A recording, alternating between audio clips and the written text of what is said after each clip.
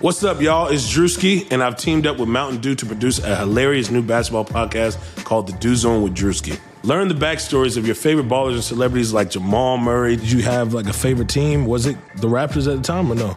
Was the Raptors even started around that time? Come on, bro. I ain't that old, fam. You talking like I'm 50. Taylor Rooks, Asia Wilson, and many more. You won't want to miss this. Listen to The Dew Zone with Drewski on Apple Podcasts, Spotify, and wherever you listen to podcasts.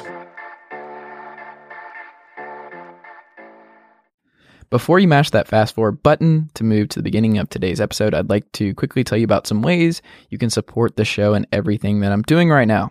You can support the show on Patreon by going to patreon.com/ChaseThomasWriter. Again, just go on over to patreon.com/ChaseThomasWriter. Become a patron for as little as $5 a month. Or you can subscribe on Apple Podcasts and leave a rating and a review. It's incredibly important with the way iTunes works. So if you have a second, please leave a rating and or review and subscribe on iTunes. You can listen to the show on Spotify, TuneIn Radio, Stitcher, Google Play, and wherever else you get your podcasts. You can check out chasethomaspodcast.com. That has all my previous episode, a link to my newsletter, and all my articles that I've written. You can also follow me on Twitter at Chase_Thomas. You can like the Facebook page at facebook.com/ChaseThomasWriter, or you can just tell a friend you found this independent sports podcast that they should check out too. Thank you for listening. You're all the best. And I think we've reached the point in this intro where my Uncle Darren can play me in. All right, let's go. The Chase Thomas podcast. My nephew needs me to record. See, I already hate it. I hate it. All right, Anthony Puccio of NetsDaily.com is here. It's also my birthday today and a beautiful day in Atlanta.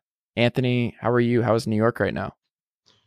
New York is still freezing, and happy birthday, Chase. Just want to throw that out there. Thank you. And it's freezing today. Okay, it's like 80 here today. Where are you? I'm in Atlanta, yeah. Oh, yeah, you're lucky. Yeah, we haven't gotten nice weather in like 8 months, so. Well, it's coming. It's almost there. We're almost in May.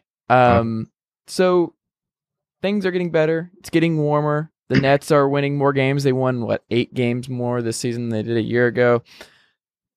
Sean Marks is still not ready to start judging seasons with wins and losses. However, I still want to ask you, first off, do you think this was a successful season for the Nets this year? Yeah, I would say, considering the hand that they were dealt and, the adversity that they faced, they came into the season with a pretty young team to begin with anyway, and you lose a guy like Jeremy Lin on the first game.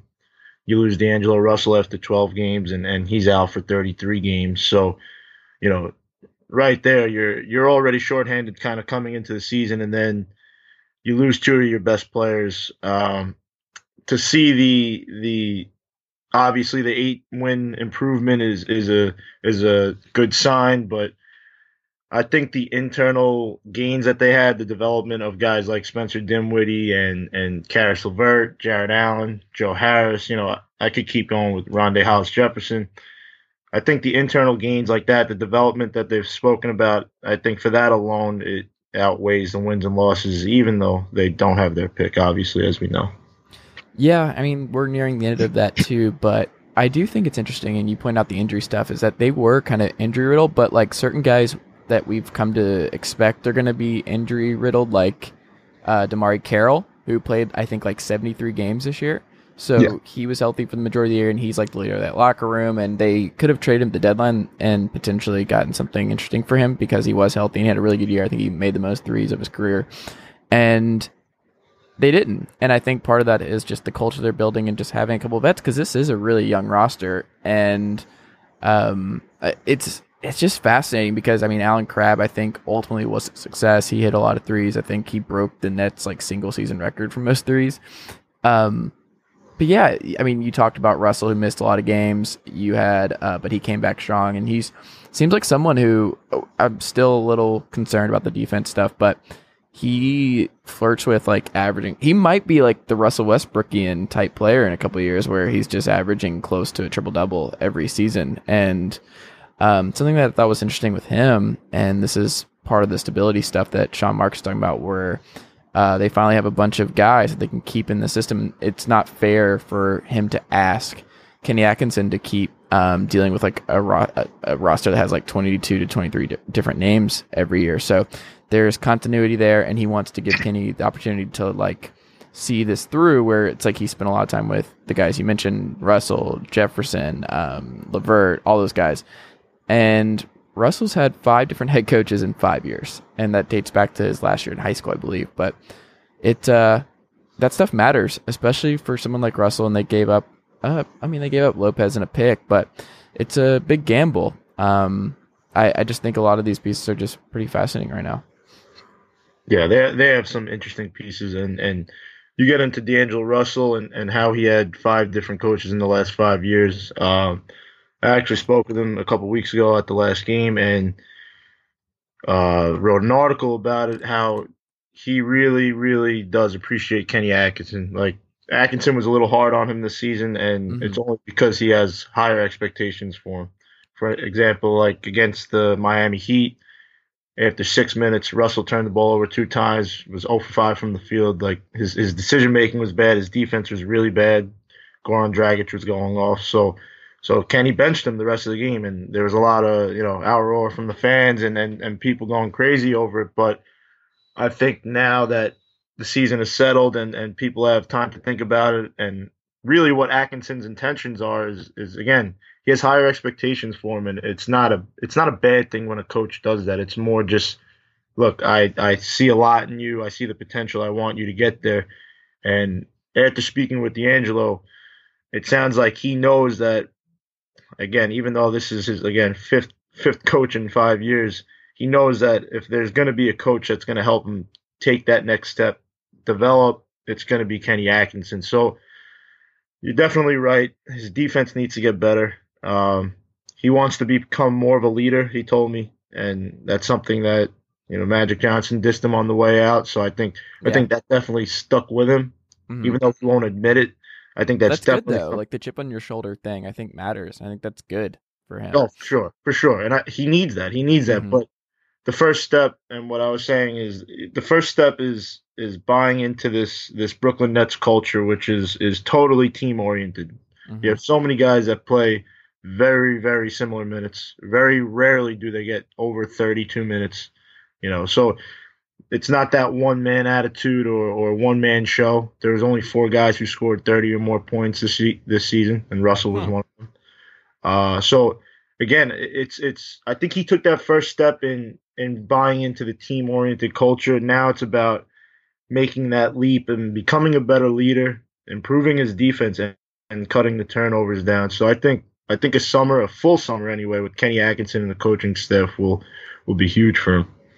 You know what I like, though, is that they've at least, because it does seem like he is still, like, they gave up a lot for him. Like, he's still the centerpiece, especially without the pick and everything else, that they're banking a lot on his development, what Kenny can do with him.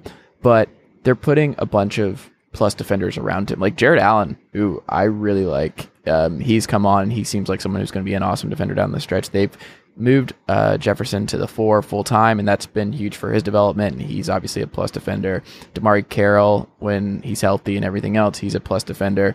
I like the idea of surrounding him with as much wing depth and as much plus defensive players as possible, because at the best case scenario for someone like him, I think it's a passable defender where it's just like he doesn't kill you, kind of like where Harden got to, where it's just not embarrassingly bad. But he's so much fun to watch, and I'm a Russell guy. I hope it works out. And his passes, I mean, they're just, when he's on, like, I forgot who they were playing down the stretch this season, but I'm sure you know exactly what I'm talking about with the no-look zip pass he had that just, I don't even know how to describe it. It's just so rare to see someone pass the way he does, but it's different, unique, and it's fun.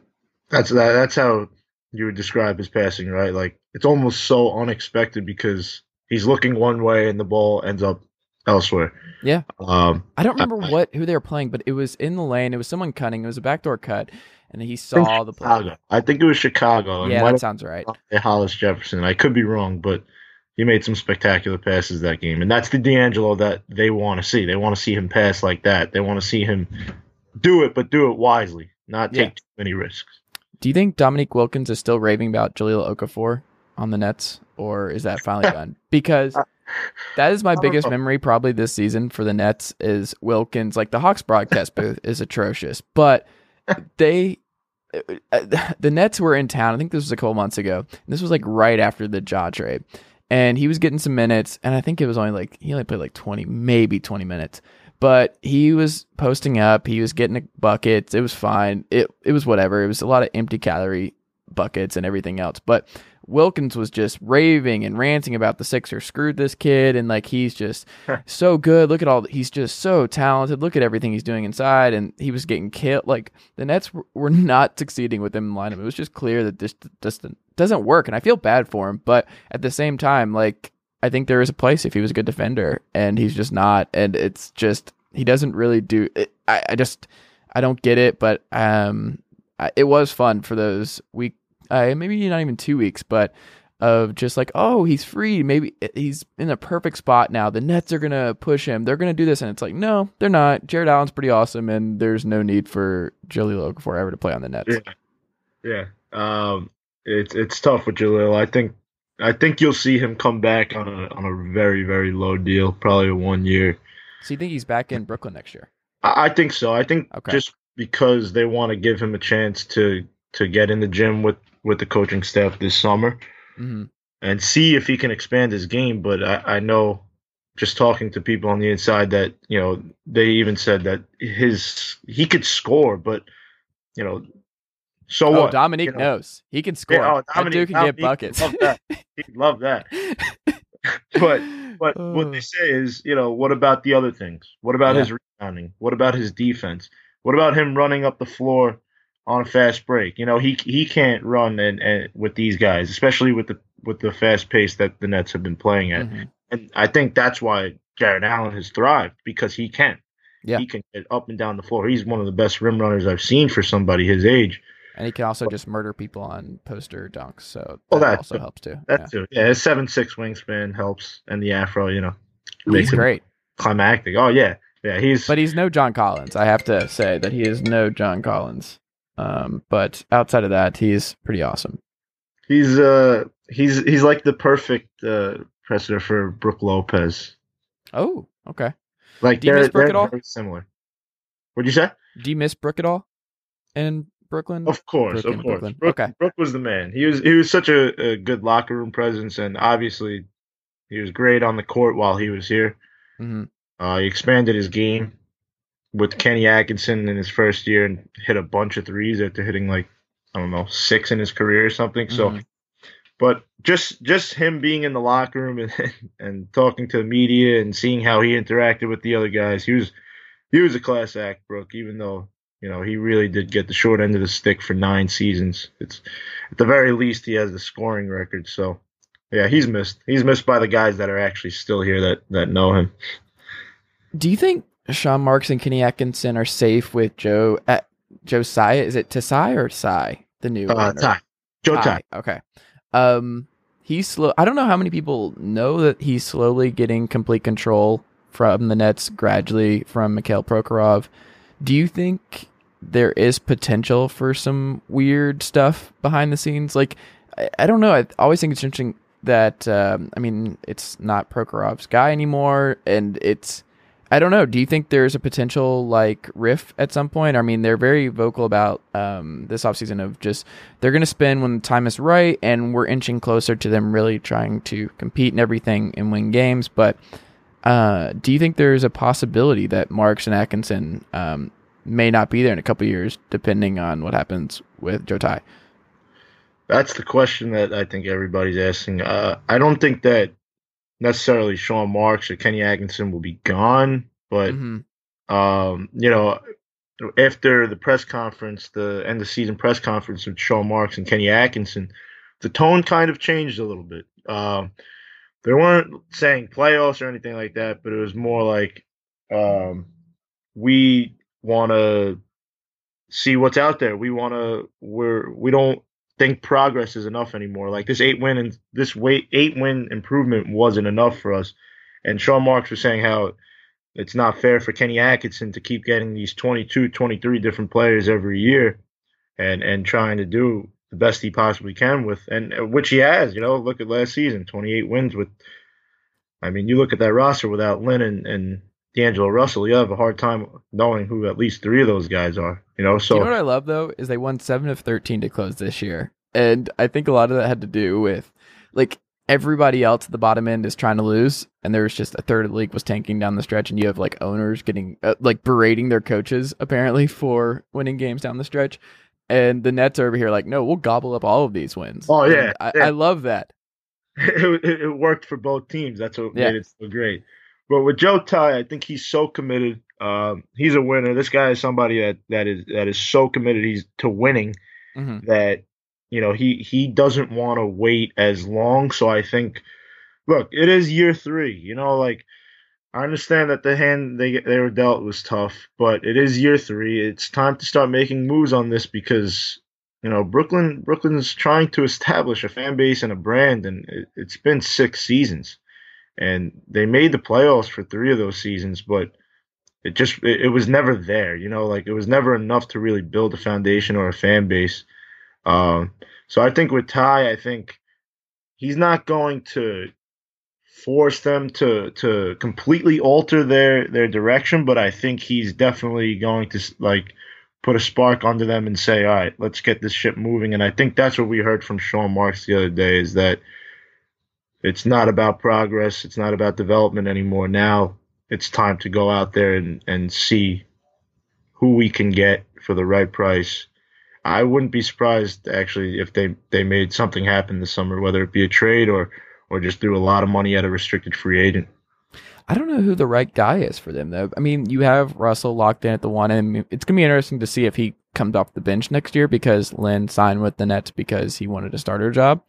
And, I mean, he's had, obviously, the injury issues, and he only lasted not even a full game this year before he went down in that awful injury. But I wonder what the plan is for their backcourt next year. I mean, it's getting crowded. Like, Joe Harris was awesome. He shot like 41% from 3.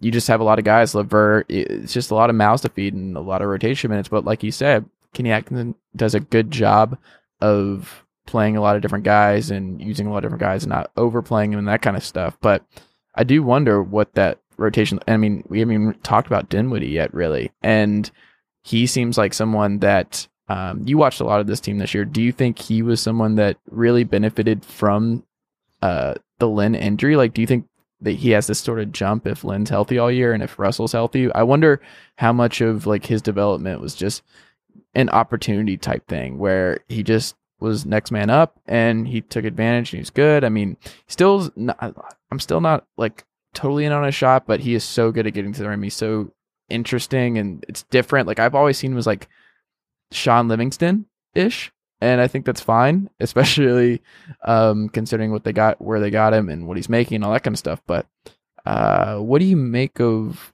that whole situation and like that decision this summer, and if Lynn's gonna be the starter to start next season, or like how do you think that all shakes out? I think they have no other choice but to start Jeremy Lin and Russell. Okay. Backcourt. And I don't know how long Lynn is going to be here. If he shows that he's capable of still playing and coming back stronger. I mean, I saw him like I said, at the exit interviews, and he was stronger, a lot stronger at his upper body. He said he was going to change his mechanics in terms of cutting and shooting. So, that's something that we have to see if he can still play and how he's going to play. I think eventually they'll move him. He's an expiring contract, and he might be able to help a playoff team at the deadline if he's playing well. So I think Spencer Dinwiddie is that ideal backup point guard, regardless of who is in the back. I agree. Yeah. Like he comes in, he controls the tempo. He knows how to set up the offense. The ball is moving. He's like Terry Rozier for the Nets. Yeah. Just like you don't really want him to be your starting point guard in today's NBA, just with how deep that position is. But it's also like this dude's really good and he has a place. It's just, it's interesting. But do you think he would accept coming back as a 6th man after the year he's had, or do you think they're gonna have to move him and sell high? I would sell high, honestly, at this point. If you want to bring back Lynn, and obviously he's got the 1 year left on his deal, but I don't know. I think I might sell high on him this summer and see what else you can get, because I mean, this team needs to continue acquiring more assets, and replenishing the cabinet. So I don't know. I think his value, it's hard to see his value getting better than it is right now. Yeah, yeah. I'm curious to see if they pull something on draft night, like if they would maybe package that 29th pick they have from Toronto and somebody like Dinwiddie and try and move up. Mm-hmm. You know, something like that would intrigue me, and I think out of everybody, he probably is the most likely to be packaged in something like that. And I only say that because, nobody's going to want to take Damari Carroll right now. Nobody's going to want to take Jeremy Lin right now. Yeah. But Spencer Dinwiddie, you might want to take a chance on if you need a backup point guard, or, if you're, I would say, a lower tier team than a starting point guard. But I think. Oh, if I'm the Nets, I'm calling Stan Van Gundy and the Pistons every day this summer. How much do you want Dinwiddie back? Like, I think that's who I'd be calling and seeing if I can get Stanley Johnson out of it or something. So what do you think his value is then? Because I mean, is it a pick? Is it a Stanley Johnson type of player? I think that's what I would think. I think you would target a team that has Charlotte. Maybe you see what happens there, because I could see him playing next to Kemba, and I could see him doing it. They need another point guard to share with him, and they need who knows what they're going to do with Kupchak in charge now. But I would target him. I don't think he's going to be worth a first round pick. There's just too many good point guards in this league. So I think I would target a lottery pick from the last couple of years, kind of like Okafor and Russell, but just not to that extent, because I just don't think he's that valuable. But yeah. I would call teams like the Pistons, maybe the Suns, and the Suns. I mean, if you could get Marquise Chris, who's been a huge disappointment there, but maybe you put him in the Brooklyn culture and it's a much better situation. Yeah. So that would be my strategy if I was Brooklyn. I would be looking to see if I can find one more lottery pick from the last couple of years who has shown flashes, but it just seems like they're on the wrong team right now. But they're still young enough where if you put them in your culture and you believe in your player development, which I think at this point it's fair to assume Kenny Atkinson's going to get a lot out of just about anybody on this roster, then you take a chance on someone like that. Because I think he might, Dinwiddie might be their last guy that they can flip for a pretty good asset at this point, because I think you want to keep Russell, you want to keep Allen, you want to keep a lot of these guys now. So I think he might be the last one outside of Lynn. Chase, I'm hearing you talk about who they could get back and the type of guys, and I'm thinking of the Game of Zones episode they just came out with Sean Marks. I don't know if you saw it. He's walking I have not seen it. He's walking around just collecting draft busts. It's so funny. It is so funny. But that's kind of that's kind of been the strategy. It's been bloated contracts and draft busts, if that's what you want to call it. A lot of these guys are still only 22, 23 years old. Wasn't Anthony Bennett in and out of Long Island? Oh yeah. He was with the team the first year that Marks took over, and I don't think he made it more than 20 games. Okay. I don't know. Maybe the Grizzlies, the Grizzly stuff. I mean, I'm going to talk about them later, but they apparently think Chris Wallace thinks that they can get back in the playoffs. And I want to go back and look how many teams that finished last in their conference ended up back in the playoffs the following year. I feel like it's a pretty small list, but I don't know. We'll see. I really don't know what's going to happen with that. One of the last things I want to ask you, then we should go. So we've touched on a lot of different intriguing guys in this roster. I mean, we talked about Jared Allen, we've talked about Joe Harris a little bit, but who are you most excited about? Is it Russell? Is that too obvious? Let's do outside of Russell. Who is the most intriguing player on this roster right now that you think a lot of people should be looking out for over the next couple of years? Even with Russell in the conversation, I still don't know if he's my most intriguing prospect. I think it's Jared Allen. I think if you ask anybody on the inside, they would agree with me, because this kid, he's 19 years old. There are questions about whether he would be in the G League to start, and his strength, and the mock said that he didn't have enough passion for the game. And this guy came in here, and look, I understand that they weren't a winning team, but he came in here and showed that this kid, he belongs on the court, and that he could be something special. And he got a lot of Clint Capella comparisons earlier in the season, but then he started to then they started him starting on, I believe, January 31st, so it was mid-season, and he played really well. He finished amongst rookies first in blocks per game, Like I said, his rim running is incredible. He's great in the pick and roll. His rim protection was not so good in the beginning of the season, but it got a lot better at the end, obviously, as I just mentioned with his blocks. Um, and just his confidence in general, you could see that this kid is somebody that fits this modern style of basketball. He's the type of big that doesn't need the ball in his hands to be effective, and that's how this offense works. That's how the modernized offenses do work. You see with Houston, they swing the ball around the perimeter, and Capella just kind of camps down low, sets his pick and rolls when he needs to, and runs the break when he has to. Um, that's how I feel about Jared Allen. I just feel like he's exactly the type of fit that they wanted, and you got to think about it like this. Sean Marks had 2 picks to work with, and they were both in the 20s. And one was Karis LeVert, who is my second probably most intriguing player, and the first is Jared Allen. So I think, again, these are 2 guys that fit the mold, and Jared Allen is the guy that fits the vision. And if you ask Kenny Atkinson about him, it's like he starts salivating. He loves this guy a lot, and he sees a lot in him. And he's only 19 years old, 7'6" wingspan. So again, the upside is just out of control. I want to see how he improves next season, though. He needs to get a lot stronger. Okay. No Dante Cunningham in that list. No Dante Cunningham, but I think he's back, though. I definitely think they bring him. He was back. huge for them in the second half and getting a lot of those wins down the stretch and everything else. I think there's something too, like just this team playing hard for 82 games. Like they just know they don't have.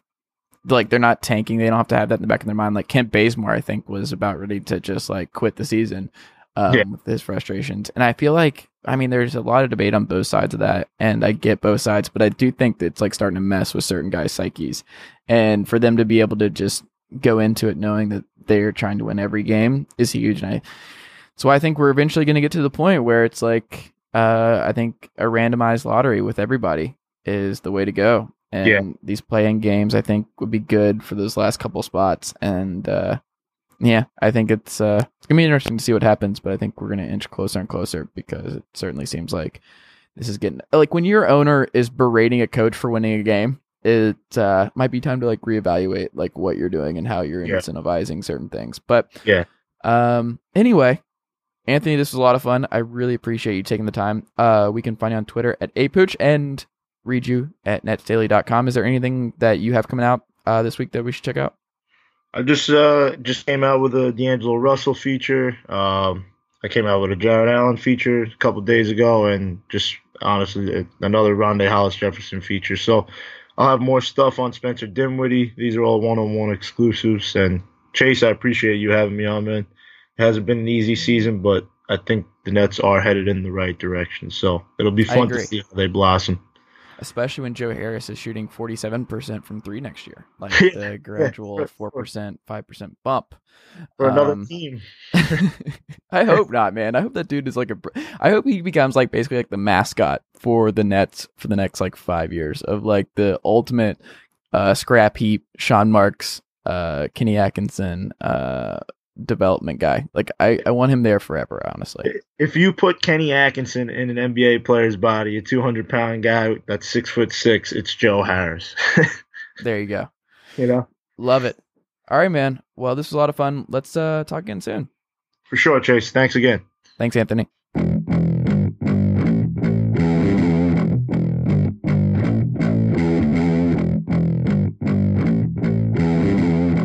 All right, Jason Patt is here, and Jason, I'm not leaving my Wizards Island take. I'm leaving that up. I'm leaving the Twitter post up. I am dealing with some serious fallback from Deadspin's Chris Thompson, who I told him it was going to be fine. I told him this Wizards team was going to beat the Raptors. I'm not feeling great after last night, but I can't quit. I can't get over it. I love the image of like Bradley Beal, like head in a towel with Gortat and Wall yelling at each other. I'm still not giving up on this team. I can't get over their top 8. I can't get over what Toronto's doing, but they just, this Wizards team, man, I am way too emotionally invested in the future of the Washington Wizards, but I'm frustrated. I'm not even mad. I'm just disappointed. That's who I am with the Wizards right now. Like, I bet like they were my only upset pick, and they just I don't get it. Like, I thought Wall was going to be good in game 2, and he was for the most part, but oh my god, it was this team is good driving me too insane. late. I mean, they were down by 20 points before he started actually being good. Obviously, he got in that foul trouble, got 2 fouls in the first 4 minutes, and then Brooks set him on the bench for the next like basically 12 or 13 minutes. I think, and it didn't totally backfire, I guess, because Mike Scott was going crazy and Ty Lawson was doing stuff. I mean, I get, but Yeah, I mean, Ty still Lawson's they still went down like by 20, and I think it was like 14 or 15 when he came back, and then he finally started to turn it on. And they got it down to 5 in the fourth quarter. They got it close, but then just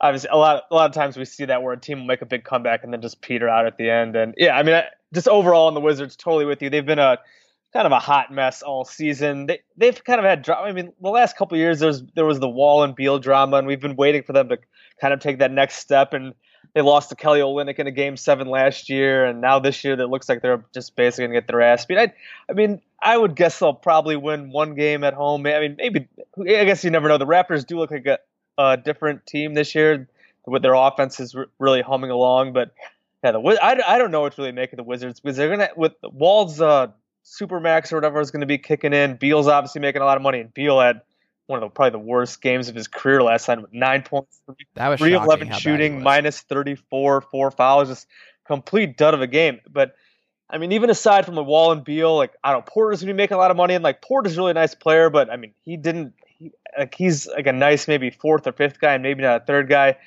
Gortat's basically on the back end of his career. Markieff is just all right. And then you look at their bench. I mean, their bench did pretty well yesterday, but like Mahinmi's making $16 million a year. Kelly Oubre's kind of tail off it. So you just like, I'm just not totally sure like where they're going to take that next step with the way they're currently set up. So they definitely are a super frustrating team with where they're at right now.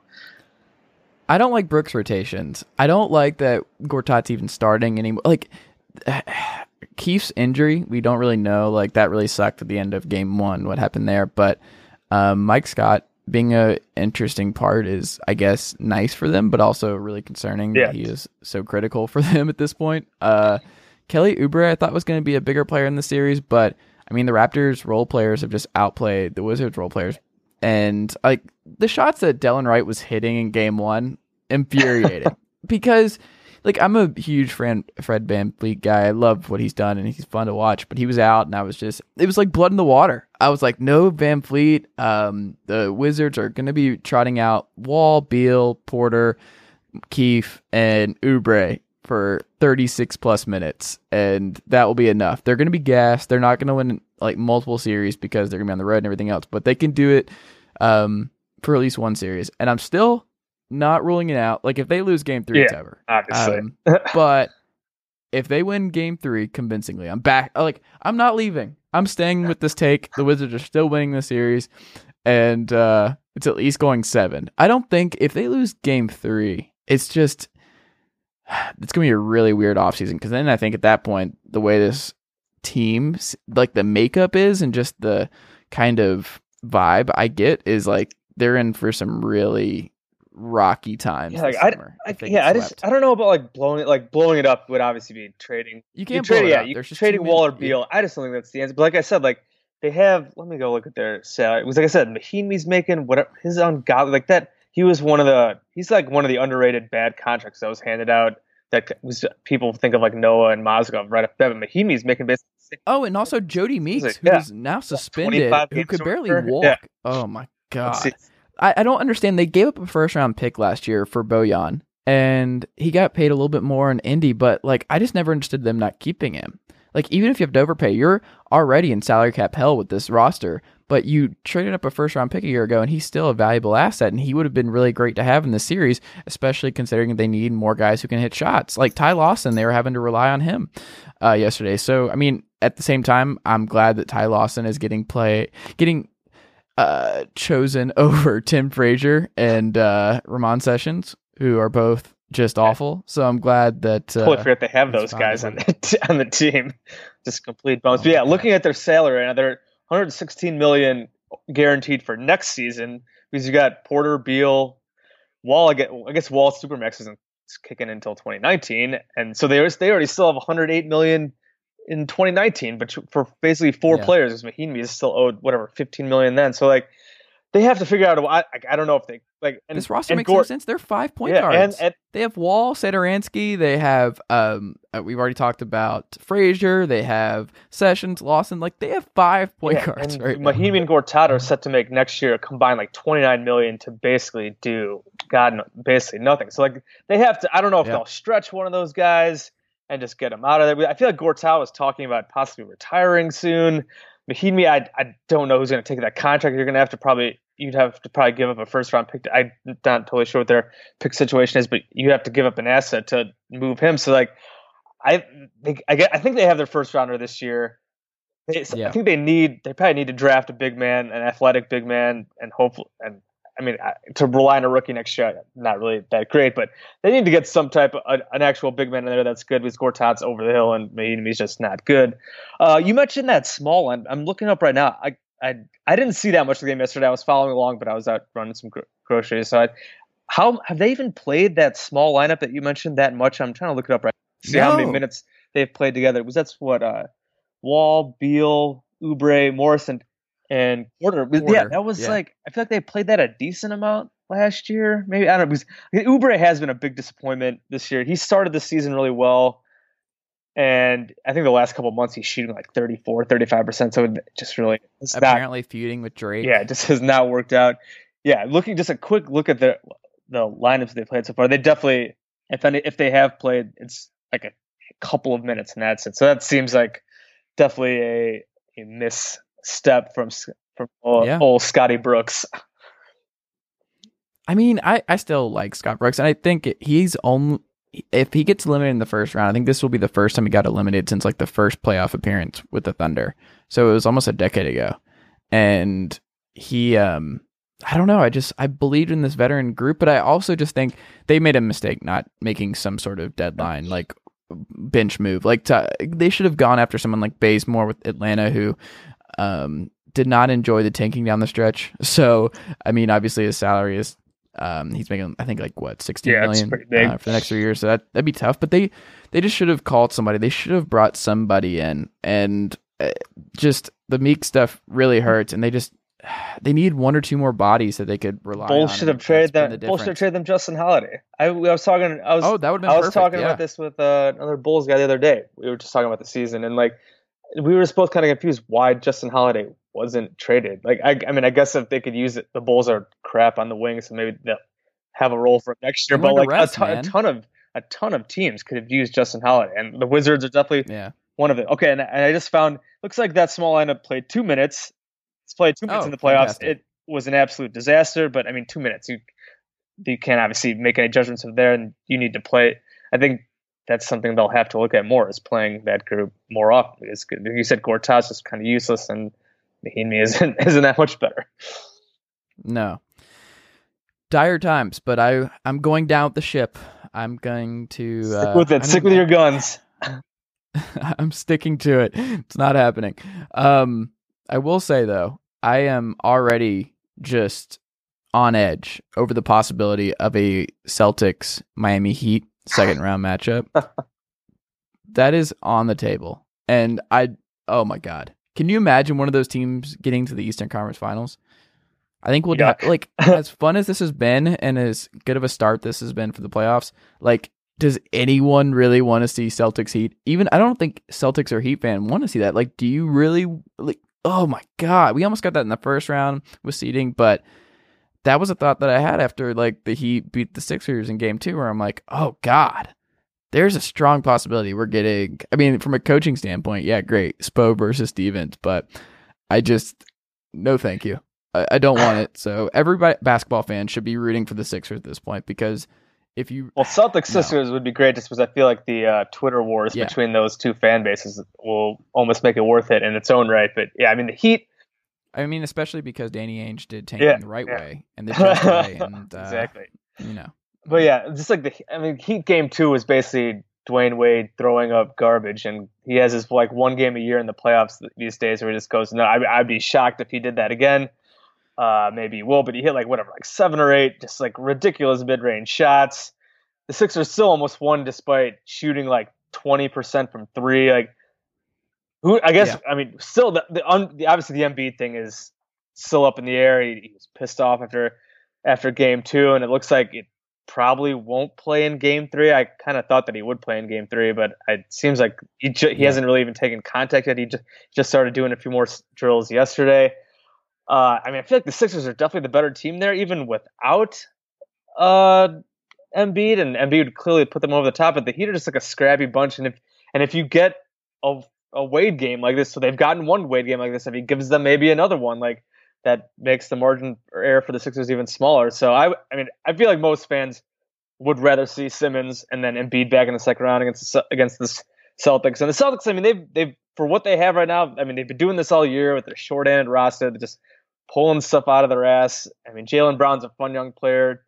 Terry Rozier, I feel like I've seen some crazy Terry Rozier takes on the like, he's a nice player. He's a good backup. He's a nice fill-in starter. I think the fact that he's just destroyed Eric Bledsoe has kind of maybe have people talking crazy about him these days. Like, he's like an average starter at best. He's just had a couple of really awesome games. And I mean, and if you go to the Bucks are just an annoying piece of garbage trash team. Like, I've been waiting for the Bucks to actually be like. Have you seen the numbers for Jabari Parker? Oh yeah, I tweeted that last night. He's played 29 minutes. He has 2 points, and he's like he's 25 minutes. He has 2 points, and it's like a minus 29. Just that's gonna be that's gonna be a really me and Bulls fans talk about like the Zach LaVine situation coming this summer, and like the Jabari thing is probably even worse because Jabari like he has some games where he scores well, but like I'm just not sure where he fits with that group, and his defense is bad, and there have been rumors of him maybe not like really liking what's going on there. Obviously, he's had the multiple knee injuries, so like it's ugly. And I was also looking yesterday at the Bucks drafts in general and building around Giannis. Since they picked Giannis, like they had Jabari, which has turned out unfortunately the injury. You had to take the injuries into account, but then like they took Rashad Vaughn first round, and then the Thon Maker pick at what is that, like 10? Just he's a complete non-factor. And then DJ Wilson from Michigan, who I kind of liked coming out of Michigan. That might have been just tournament bias, but I think he's played less than like 100 minutes all season. So like you're looking at the last 4 first-round picks since they took Giannis, and they've gotten like absolutely nothing out of them. Brogdon was obviously a nice second-round pick, but I was going to say you're forgetting the rookie of the year, sir. Second-round pick. The disrespect for Mr. President. Since Giannis, they've made one good draft pick, and just like that's a great way to just screw up your core. And if you look at, they had the 2014-2015 season when they made that surprise playoff run. They went backwards, I think, the next year, and they've been mediocre the last couple of years. Like it's a good way to drive Giannis out of town. And he's a cool dude. He seems to really like Milwaukee, down to earth guy. But like after a while, if you just keep spinning your wheels like this, the guy's gonna want to go somewhere else and play to win. The Giannis stuff is fascinating because, I mean, that was one of the things that was kind of under the radar last year. So if you go back and look at some of the comments Giannis made last summer, it was just the clock's ticking. Like there's only 2 years after this left on his deal, and they have to nail this next head coaching search because, I mean, the early rumors was Doc Rivers, who obviously has a playing ties with Milwaukee, but Budenholzer, who is now rumored to be the favorite in Phoenix, which is super interesting. And I think Jaren Collins is going to be the next coach of the Hawks, but that's maybe for another podcast. But anyway, I think it's fascinating because the clock is ticking and they have a big decision to make with Jabari Parker this offseason. And I already know that you're unbelievably excited for Jabari Parker to get the max offer sheet from the Bulls this summer. The hometown kid. That sweet combo of Parker and LaVine. Him in marketing. Can you imagine the defensive stalwarts and Zach LaVine? They're gonna throw the max offer sheet at Parker, and then they'll max LaVine too. That would just be a great offseason. Would you give up being a Bulls fan if they maxed out both of them this summer? I would strongly consider it. I don't think I could quit totally, but that would be that'd be rough. I'm honestly not really worried about them doing that. I mean, they've preached. You know where I want Jabari? What's that? Do you know where I want Jabari to end up? New York. Oh man, there you go. I think him next to KP wouldn't be terrible. And the Knicks are already like, I mean, that's actually in my notes for later in this podcast about their head Oh, coaching God. search, which I am just absolutely loving. But I don't know, just seeing the way he plays next to Canner, and obviously Jabari and Canner are different players, but I think you can be absolute trash defensively and still be okay when you have someone like KP and you have Frank Ntilikina there.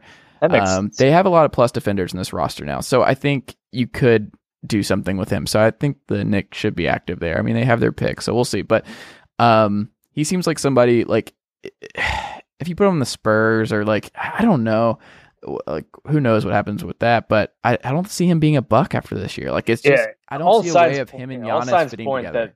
That it's, I feel like there's been reporting that he just isn't really liking it there, and that it seems like the Bucks are ready to move on. So I'm just not really sure where he fits. I mean, the Bucks need a better big. Oh my God, I know where he goes. Never mind, I got it. They're getting an early exit. Damian Lillard's already upset. God. What if you put him in Portland? They have no way to get another star anytime soon. Just see, like, they throw a big offer, like, and then they send over, like, I don't know, Al-Farouq Aminu. Like, give the Bucks more wing depth who can't shoot. That's Aminu made 4 threes yesterday. Give him a break. That's true.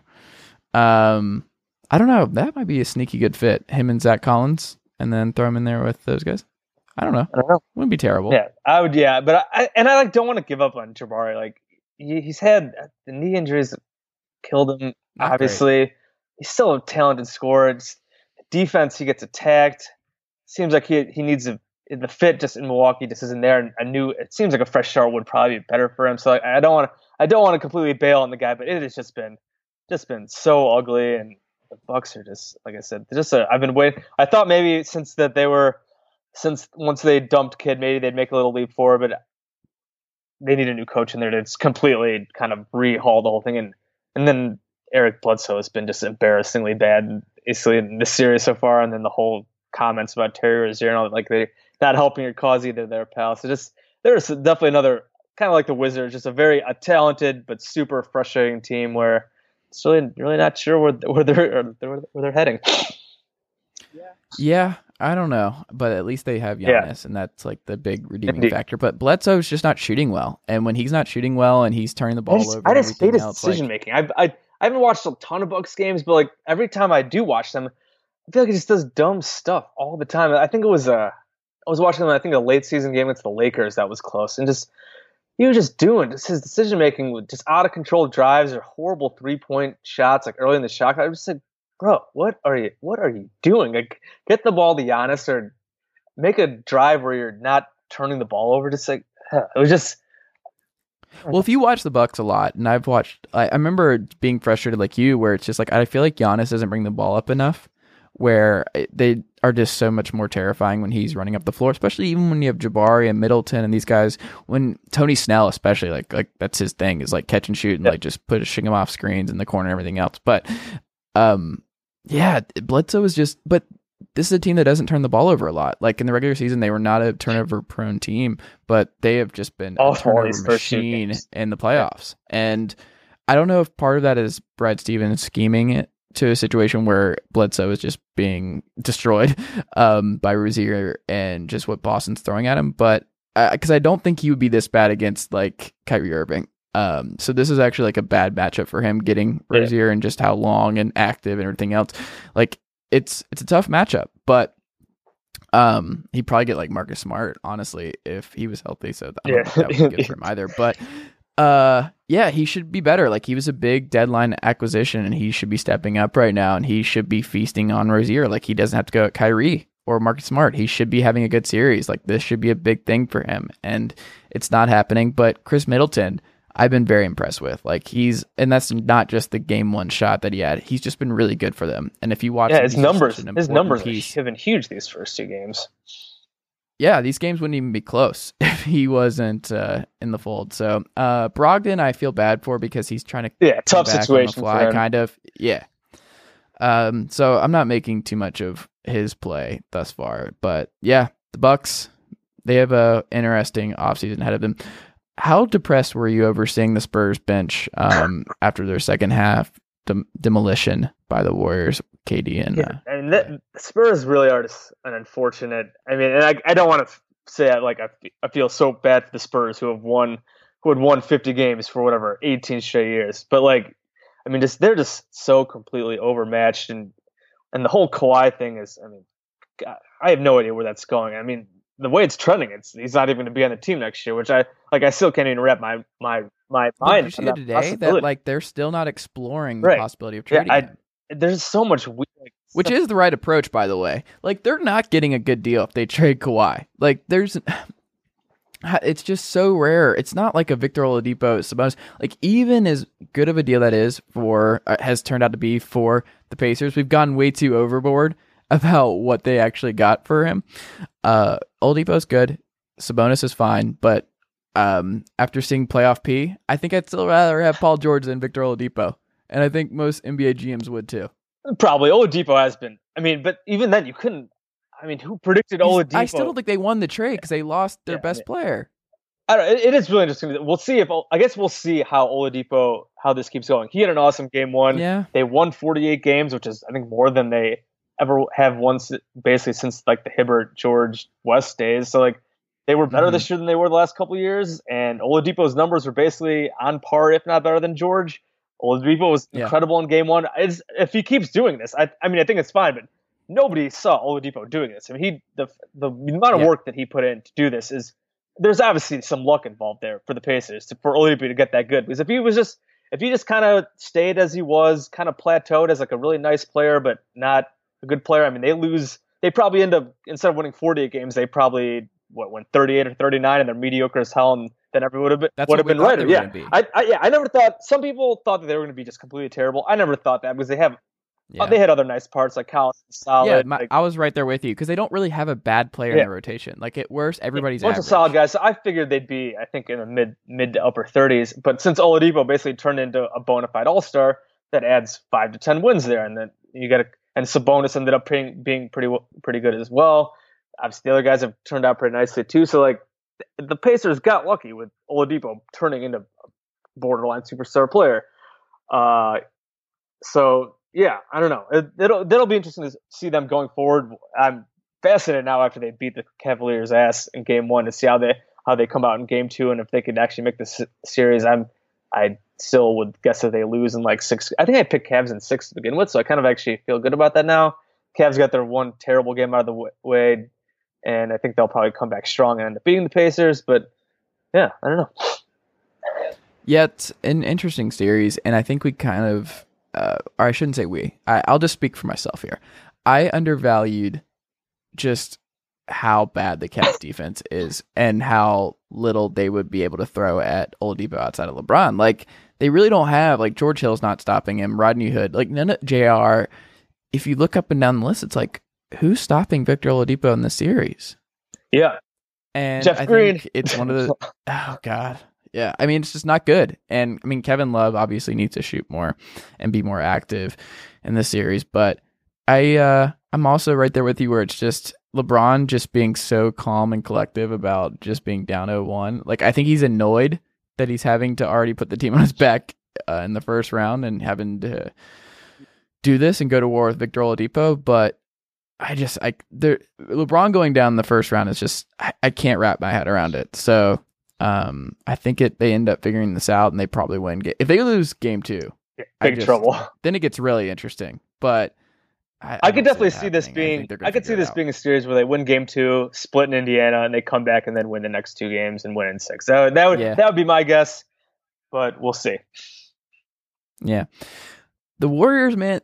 So I just love that we're back to, why did we ever doubt the Warriors? It's just the overreactions over everything, like the Chris Paul, like, out of bounds play, like, the Rock, like, see D'Antoni just saying the season is still a success if they don't win the title and everything else, so they don't measure it based on just that, which is not a ridiculous thing to say at all, because they were a lot of fun. Chris Paul and James Harden had amazing seasons. Like, they were both top 5 in real plus minus, and just like what he did with Capella this year and just how good he's been, like, and Eric Gordon obviously being so good off the bench, like, yeah, it's okay for him to say that this has been a successful year, even if they don't win the title or get to the finals. Like, this has been an amazing year for Houston, no matter what.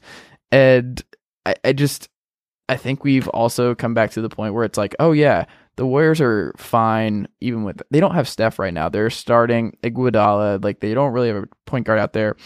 JaVale McGee is doing whatever he wants, but part of that is scheme. Like I think Danny Green like openly talked about how they were like just like we'll let JaVale McGee do whatever he wants, but we're not letting these other guys beat us, and we're gonna work hard in other ways. But Danny Green, shout out to him for that goose egg the other day. Yeah, but brutal game. Not good. I think he's only like 0 for 3, and it was just not great. But Bryn Forbes, by the way, don't know why he's still playing, but Pop's going like 13 deep in the series, which I mean, sure, but Pau Gasol, it's really sad. Going back, like you mentioned, the depression on the Spurs bench. Just you look at that roster, and it's amazing that they won as much as they did. Like props to Aldridge, and I mean props to even the role guys just for the system and Pop and all that. Just you look at that team, and they're relying on freaking 40-year-old Manu to be huge for them, and and he's been good in the series. Yeah, and like Manu might be their like linchpin to like even keep this competitive. I mean, Patty Mills had a good game too, but Pau is getting played off the court. Like he's been terrible. And, like Rudy Gay's been nice, but like Rudy Gay's like your second best player. You're in deep shit, and then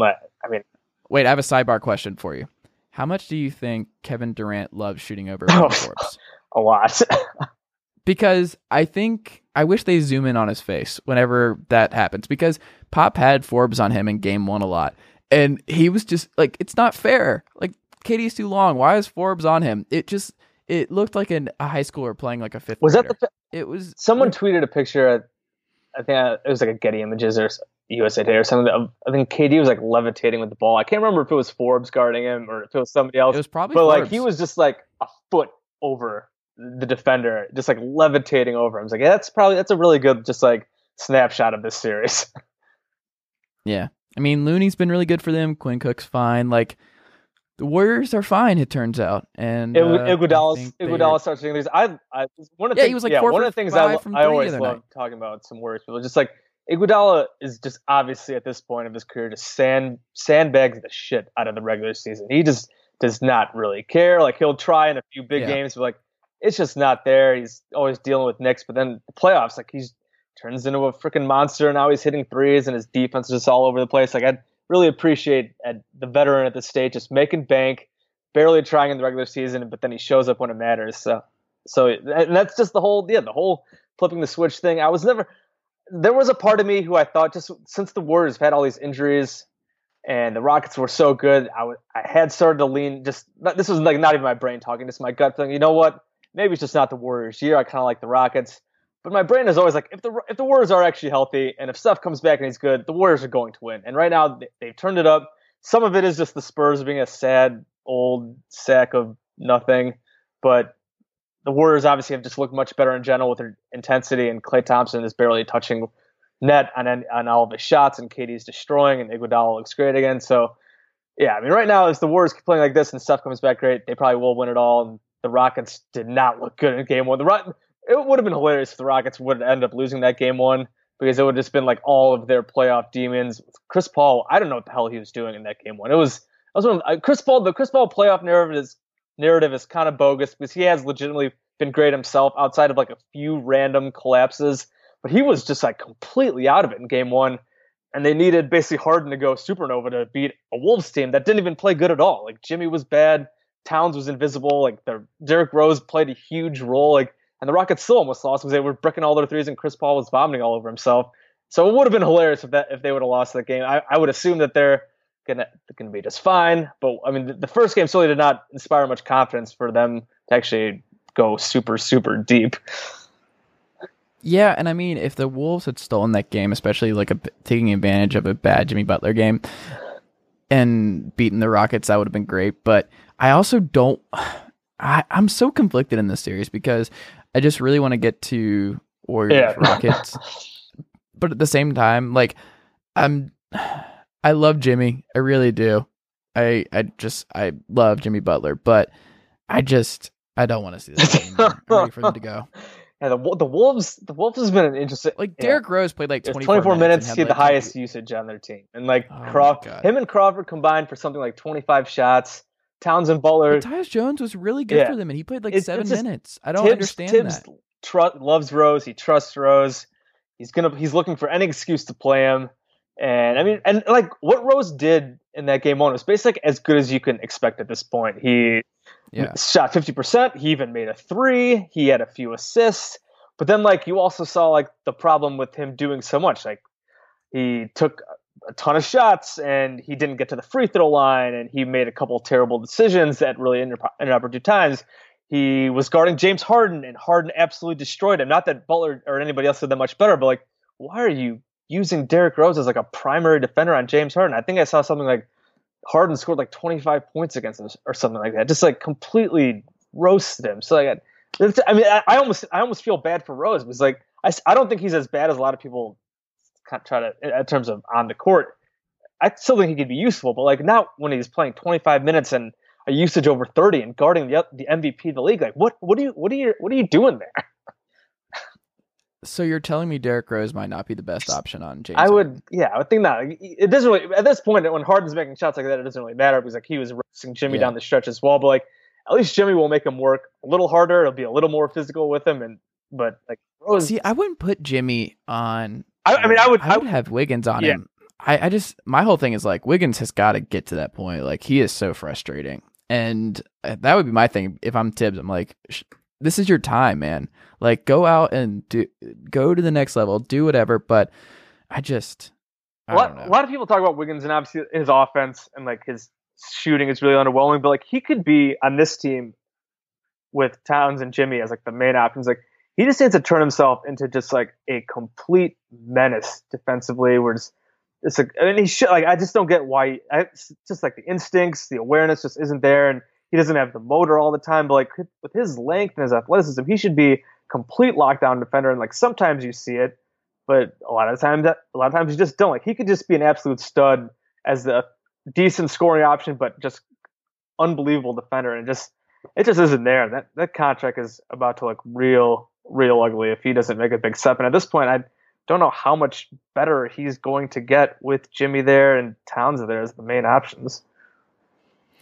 Yeah, they're going to be maybe Tibbs by playing Rose a lot down the stretch. He's just doing everything he can to sabotage his own front office role. So he just wants to make it easy for Glenn Taylor to strip him of executive vice president or whatever title he has to oversee everything. So, but then again, like I don't know if it's even a better idea. Like ask Knicks fans how they feel about Scott Layden in his time in New York. So I don't know if giving him more power is the right answer either. But yeah, it turns out adding Derrick Rose is not going to be a difference maker for the Wolves in the playoffs. And I think this might upset Wolves fans, but I think the Nuggets would have given the Rockets a more compelling series. Like, I think it would have been a lot more fun seeing Jokic in the playoffs, I think. And this is as someone who loves Jimmy Butler and loves Towns, but I just don't think the Wolves are going to be able to stop them. And I mean, it's not like the Denver Nuggets are defensive juggernauts or anything, but I do think Harris would have been more interesting in this series. And I'm just really intrigued with him in general, and just seeing those guys in there and that young team take the next step. But no, we didn't get that. And I think this is a sweep, right? I think the sweep. I was shocked that the first game was close. The Rockets. Yeah. I mean, we'll see if the Rockets shoot whatever. They're like sub 20%. Like I think Harden. Well, they're 7-0 against the Wolves in the last 7. I mean, because the Rockets won every regular season game by a ton. The only reason this game was close really was the Rockets shot. I think Harden was great from 3. His teammates were like 3 of 25. If the Rockets even just shoot close to their normal from 3, I would assume these games are going to be blowouts. I mean, the Wolves, and they're doing it kind of shorthanded. I mean, they were missing Ryan Anderson in game 1, and even though he's not as big of a guy as he was, I mean, they still don't have Luke Richard either. Like, and he's a big piece too. So they had to play PJ Tucker a lot of minutes. They had to play a lot of guys Gerald Green. Joe Johnson, Joe Johnson's useless at this point. It seems like it's pretty. It seems like his is the wrist thing though. I feel bad for him because he just can't shoot this year. And if he can't shoot, he's you can't play him.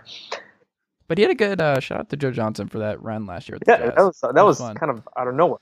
He had a lot of big shots in that. He was awesome. Like he go-to guy in the fourth quarter. It was kind of wild. And this year, it just has not worked out for him. So yeah, I picked a sweep before this series even started. I did not think a game would be in single digits. I was wrong about that latter part, but I would still be surprised if the Wolves win a game. I mean, I guess if Towns and Butler have a game where they go nuclear, maybe they still do. But if the Rockets shoot threes, if they make double-digit threes or at a whatever 14, 15 threes like they usually do. Like I just don't see how the Wolves can keep up with them. They just don't shoot threes at all, or they rarely shoot threes that make like 8 or 9 a game, and it's just a really hard thing to make up when another team is outscoring you by whatever 15 to 20 points from 3. Yeah. Are the Blazers done?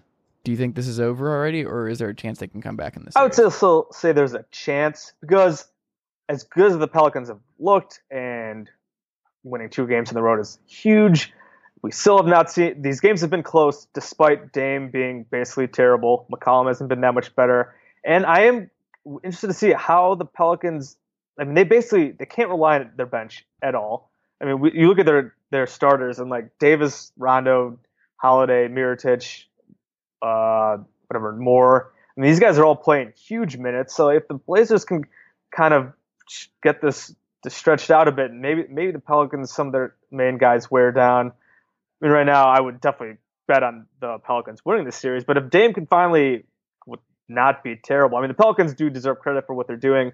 They're blitzing him on pick and rolls, getting it out of his hands, and he's just not making tough shots that he has made a habit of making. But I mean, I've been really impressed with what they've done. The playoff Rondo thing, second year in a row, this goofiness has happened where his team wins the first 2 on the road. I guess the Pelicans have to knock on wood that he doesn't break his hand doing something stupid in the next couple of days. So I would certainly guess that the Pelicans will end up winning this series. They just basically, if they can win one of these next 2 games, go up 3-1, they should be pretty safe then. But I will not rule out the Blazers coming back, because they do have some nice bench guys that have really helped, and the Pelicans don't. And then if Dame and CJ can actually wake up and do something, that they'll have a chance, because these games have been super close, and it's been they've come down right to the end and Drew Holiday has made huge plays on both ends in both games. I'm glad you brought up Drew Holiday, because Chris Herring had a great piece. I don't know if you saw it today on 538 about Drew Holiday and just what he's done in the series. So Lillard, I think, I'm not sure if it was last night or combined stats, but he did not score when Holiday was on. Yeah, I saw, I think, 0 of 8 shooting. Was it the last night or both games? It was something like that. But yeah, he had not made a basket or something like that. Holiday. So I think the series is over if Holiday stays healthy. Like, I think that might be it, because it's clear that Holiday just is a terrible matchup for Dame, and he's just making his life a living hell. And it's just, if Holiday's there and he's working him like he is, like, if I'm worried about the Portland, because if you're, and this certainly seems like the general sentiment here, is if you're relying on the Pelicans to basically break down after already being down 2-0, you're in trouble. That means you have no answers outside of like, let's hope for injuries, which I never root for. But like, if you're a Blazers fan, like, that's kind of what you're thinking, right? It's like, if we just can get one of these guys out of there, or they just get tired or run down or something, that's our best shot. But like, that's not good. No, if that's all you can turn to, of like, well, they really kind of, like, those starters and Holiday and Davis just going to this other level. Like, I don't really know what else they can do. Yeah, I mean, so is Rondo, and Nico has been incredible, and Etuan Moore is solid too. Etuan Moore guarded Dame for a good chunk of last night's game. So Moore was a really good player with the Bulls. It's really a shame that they let him go. I mean, they basically let him go so they could sign Rondo and Wade a couple summers ago, which is unbelievable. And yeah. I mean, well, now you have Cameron Payne, so things are better than ever. Hey, Cameron Payne looked good at the end of the year, and John Paxson's excited about the Chris Dunn Cameron Payne duo for him. Can they please start those two together to start next season? I'm 100%. I'll pass on that. But back to the Blazers, and they feel like they have some interesting decisions to make, maybe in terms of just like their rotation as well, because Nurkic, at start of game 1, Nurkic got hurt yesterday. He didn't play the last. I think he played 15 minutes total and didn't play in the second half, or almost close to most of the second half.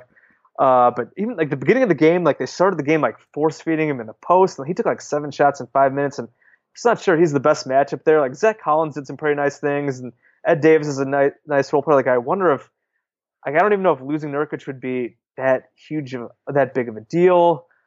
I mean, they certainly have to do something to get Dame better looks, because, like I said, they've been really hedging the crap out of those screens and getting the ball out of his hands. And the Pelicans will live with guys like Aminu and Harkless and Zach Collins. They'll live with them shooting open threes all day. Like if they make them, like Aminu did yesterday, if they make them, they make them. But I mean, they'll take that over Dame or CJ. Like going all over them. So I am curious to see what kind of adjustments they make. I know Evan Turner got hurt as well. I think one adjustment they can make is hope that either just don't play Evan Turner if he is healthy enough, or I know he hurt his toe yesterday, and just hope that he doesn't play because he is absolutely atrocious, and the Pelicans just don't even bother guarding him. I think he had 0 points. He basically pulled up Jeff Green yesterday, like 0 points on 0 of 6 shooting, not even close with any of his jumpers.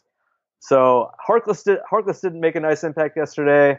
So yeah, I guess the Blazers just basically have to hope that Dame and CJ really fill it up, and then maybe if the Pelicans have to suffer a key injury, because obviously when you lose the first 2 games at home, that's big trouble.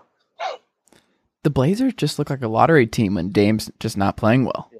It just they don't look great, and they don't really know what they're doing. It seems like they panic when Dame's struggling because it's just everybody plays so much better, and there's just the burden that Dame carries for this team is just insane. And I feel kind of bad for Stotts here because I think he's going to be under a lot of scrutiny, especially if they go down like 4-1 or 4-0. But this was a top 10 defense this year. And I think a lot of people are looking at this of like, oh, that was admiration. Like that was an aberration. And this was something that was not real. And we should have seen this coming, and that they have no answers for Davis and Holiday and everybody else. But I don't know. I still think this just might be a bad matchup. You know what is interesting, though, with this series? It doesn't seem like there are a lot of people bringing up the fact that, like, oh, does this mean that Boogie is not good for this team because they are playing so much better with Mirotic and Davis? Is that a thing? Haven't really seen that take yet. I think I've seen maybe random people, but I mean, it certainly is interesting. I was going to say. Because, like, I mean, Boogie changes the whole dynamic there just with their style. And he's going to be coming off an Achilles injury, which is a terrible injury, and he's going to want a lot of money. And I mean, I would assume that as long as the medicals check out and they think he's going to be all right, I would assume that they're going to bring him back. It's more talent. You have Nico there on the bench. He's got that team option for next year. That I'm pretty sure they locked that in by doing that trade. I'm pretty sure that was like a part of it. It had to happen to be part of the trade. And I mean, and was Isaiah Thomas is going there this summer too, right? That'd be ridiculous. But they have so little depth where so you bring back Boogie and then you have Nico as like your 6th man. Like I think that makes sense. And I mean they were playing well with Boogie, so like I don't know if they would still be playing as well as they are right now, but like I think it's kind of. I mean, the Pelicans would be a 3 seed if Mirotic had shaved his beard before the end of the regular season. He's a totally different player because he was struggling low-key down the stretch, and that did not look like a good trade for the Pelicans for a little bit, but he has played a lot better in the playoffs. Yeah, he's never done. He was awful in the playoffs, always with the Bulls. Like, it's nice to see him finally. Like, it's so funny because like I was always on the Mirotic bandwagon the last couple of years, even with him being inconsistent. Like, I was all about him, and then this year when I kind of just gave up on him, and then he got punched in the face by Bobby Portis and broke his face. And I was just like, all right, I'm kind of out on this guy. And then, of course, he comes back and starts playing the best basketball of his life. And I want him to not do that as the Bulls are trying to tank. But they ended up getting the first-round pick out of him, which is nice. And like you said, he kind of struggled a bit at first with the Pelicans. But now he's been terrific. Legitimately. The Pelicans better not do what the Wizards do.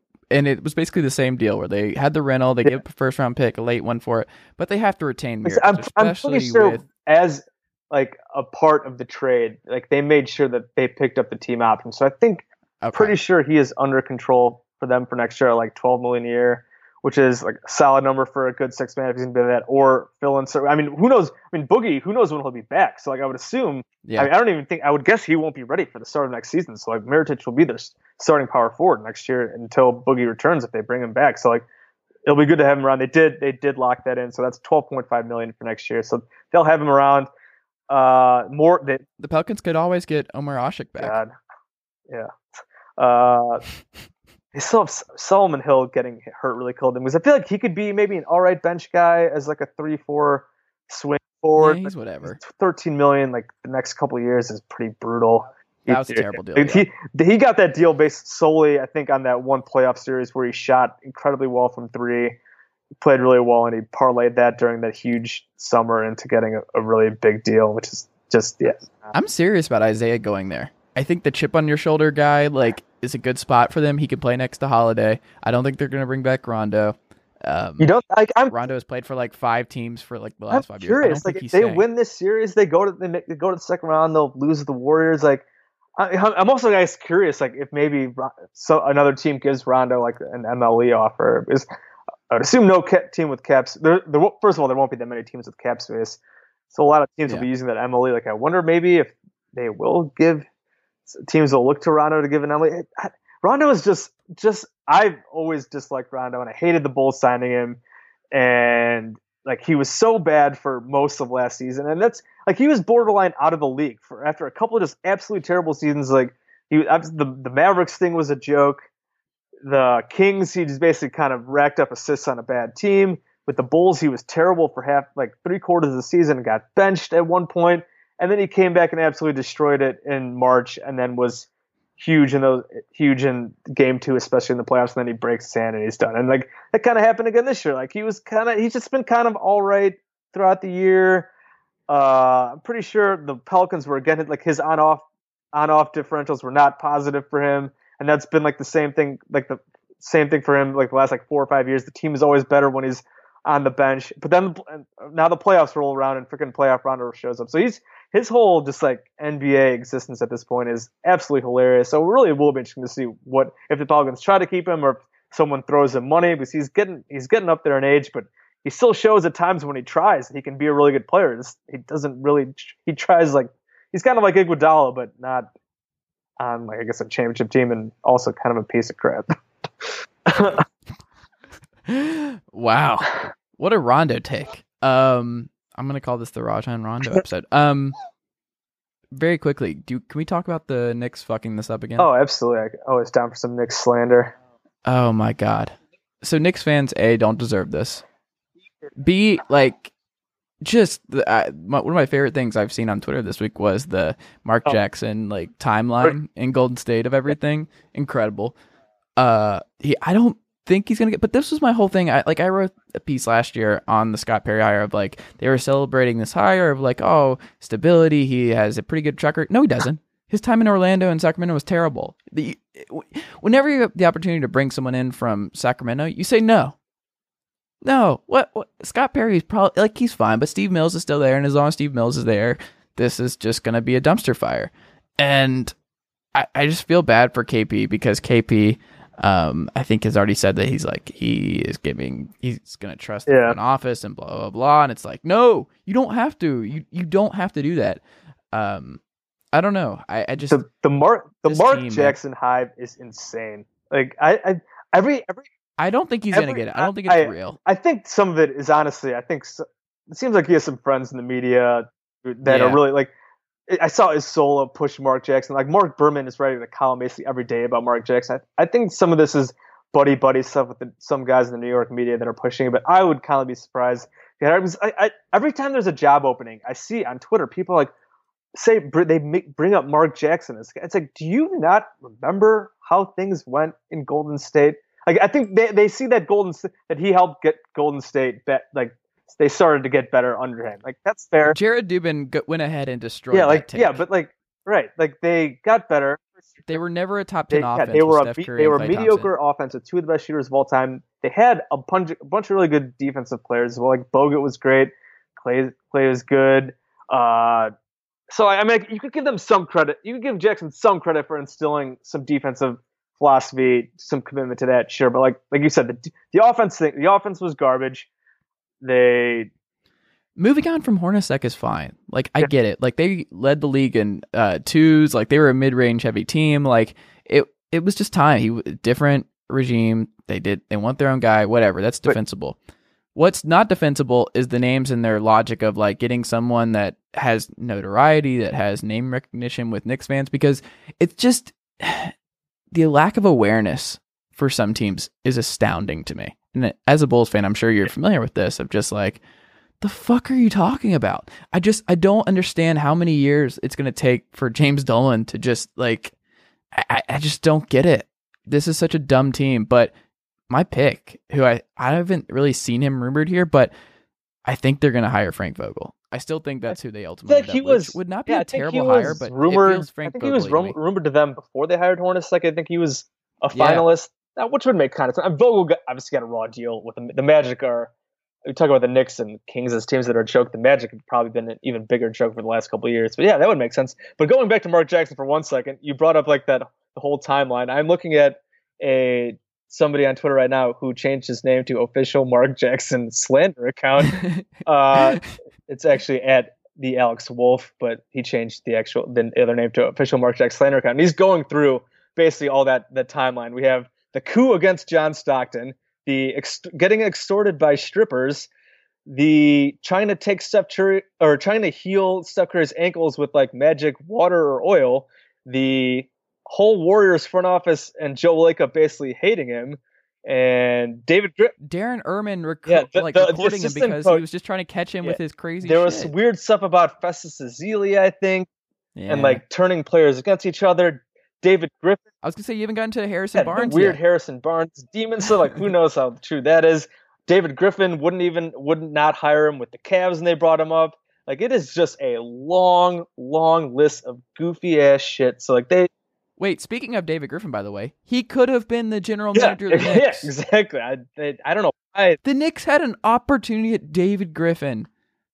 Oh my god. Just stupid stuff. This thread is going on for like he's already up to reason like 15 or 16 with all these links, and I totally agree with them. Like I know Bomani Jones was also fighting off the Mark Jackson hive recently, and it's just kind of crazy. Like, so I had a guy come into my mentions tell me that Mark Jackson is getting Colin Kaepernick, and it's like, dude, like, no, absolutely not. Like, you're out of your mind. Just go read about some of the stuff with Mark Jackson and realize the Knicks can do better. They can. I know, like, the Knicks are obviously, they've been horrible and a joke, but they can do better. Knicks fans deserve better. They've been long suffering for too long. It'd be better if the Knicks were better. As much as I like to make fun of them, get the damn hire right, and hopefully Porzingis comes back healthy, and the Knicks can actually be good again and not a complete dumpster fire. If the Spurs came to the Knicks and a Kawhi for KP deal, like that's the starter, would you do it if you're in New York? I mean, I guess if you get the guarantee that Kawhi is re-signing there, I guess I probably would do it. Because, like, and I guess you need to. It wouldn't even be like a probably for me. Be a definite. Like, I don't think KP's ever gonna be a top 5 player, and I like KP, but Leonard is just too good. I mean, obviously the Kawhi stuff. Who knows what's going on with his injury, his quad injury, but like he's basically in his prime. When he's healthy, he's a top 5 player.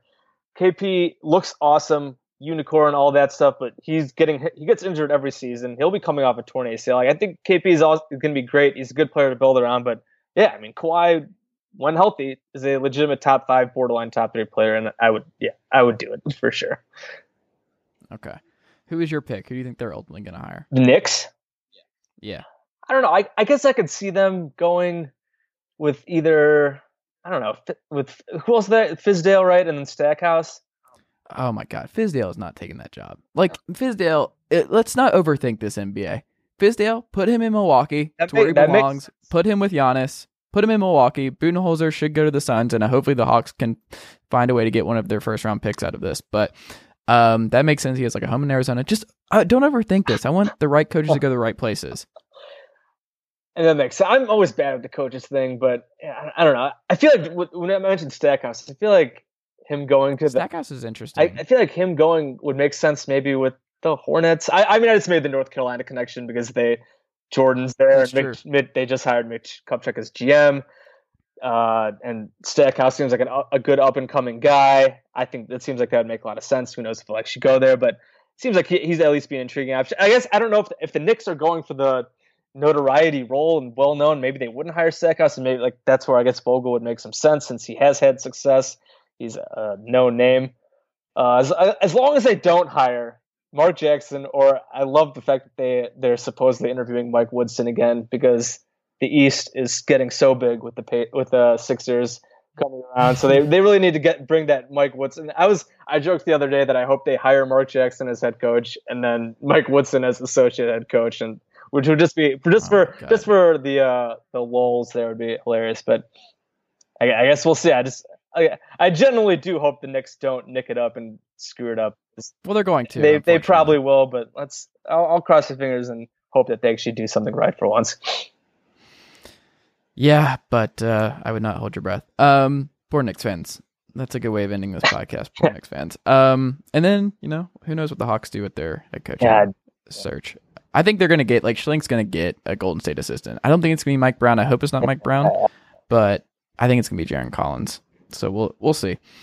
All right, man. This was a lot of fun. Yeah, absolutely. I always love talking playoffs, and obviously a lot of stuff happening this time of year. So thanks for having me on again. Yeah, man.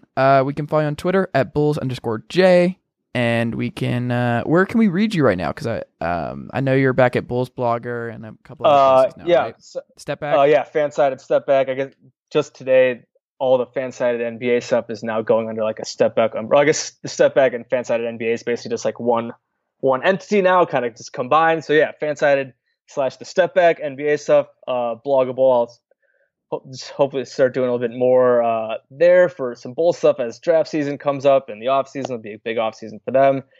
And basically those two places right now. I'm looking elsewhere as well, because unfortunately the old FanRag thing went by the wayside due to some budget issues with the company. So I'm doing those two places right now. I'm looking for other places. So, but I'll always be all over Twitter, following these playoffs pretty hard right now with Fanside and doing stuff every night for them. So, yeah.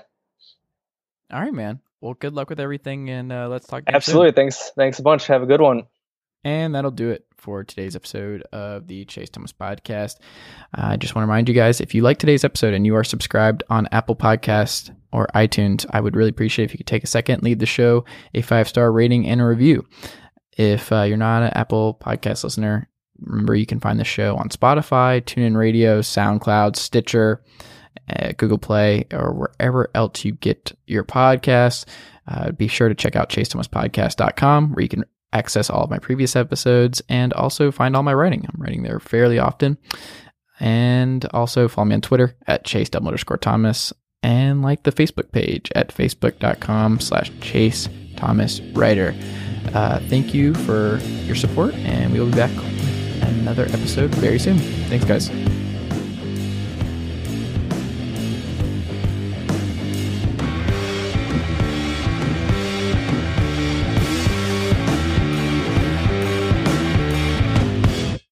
Nobody builds 5G like Verizon builds 5G, because we're the engineers who built the most reliable network in America.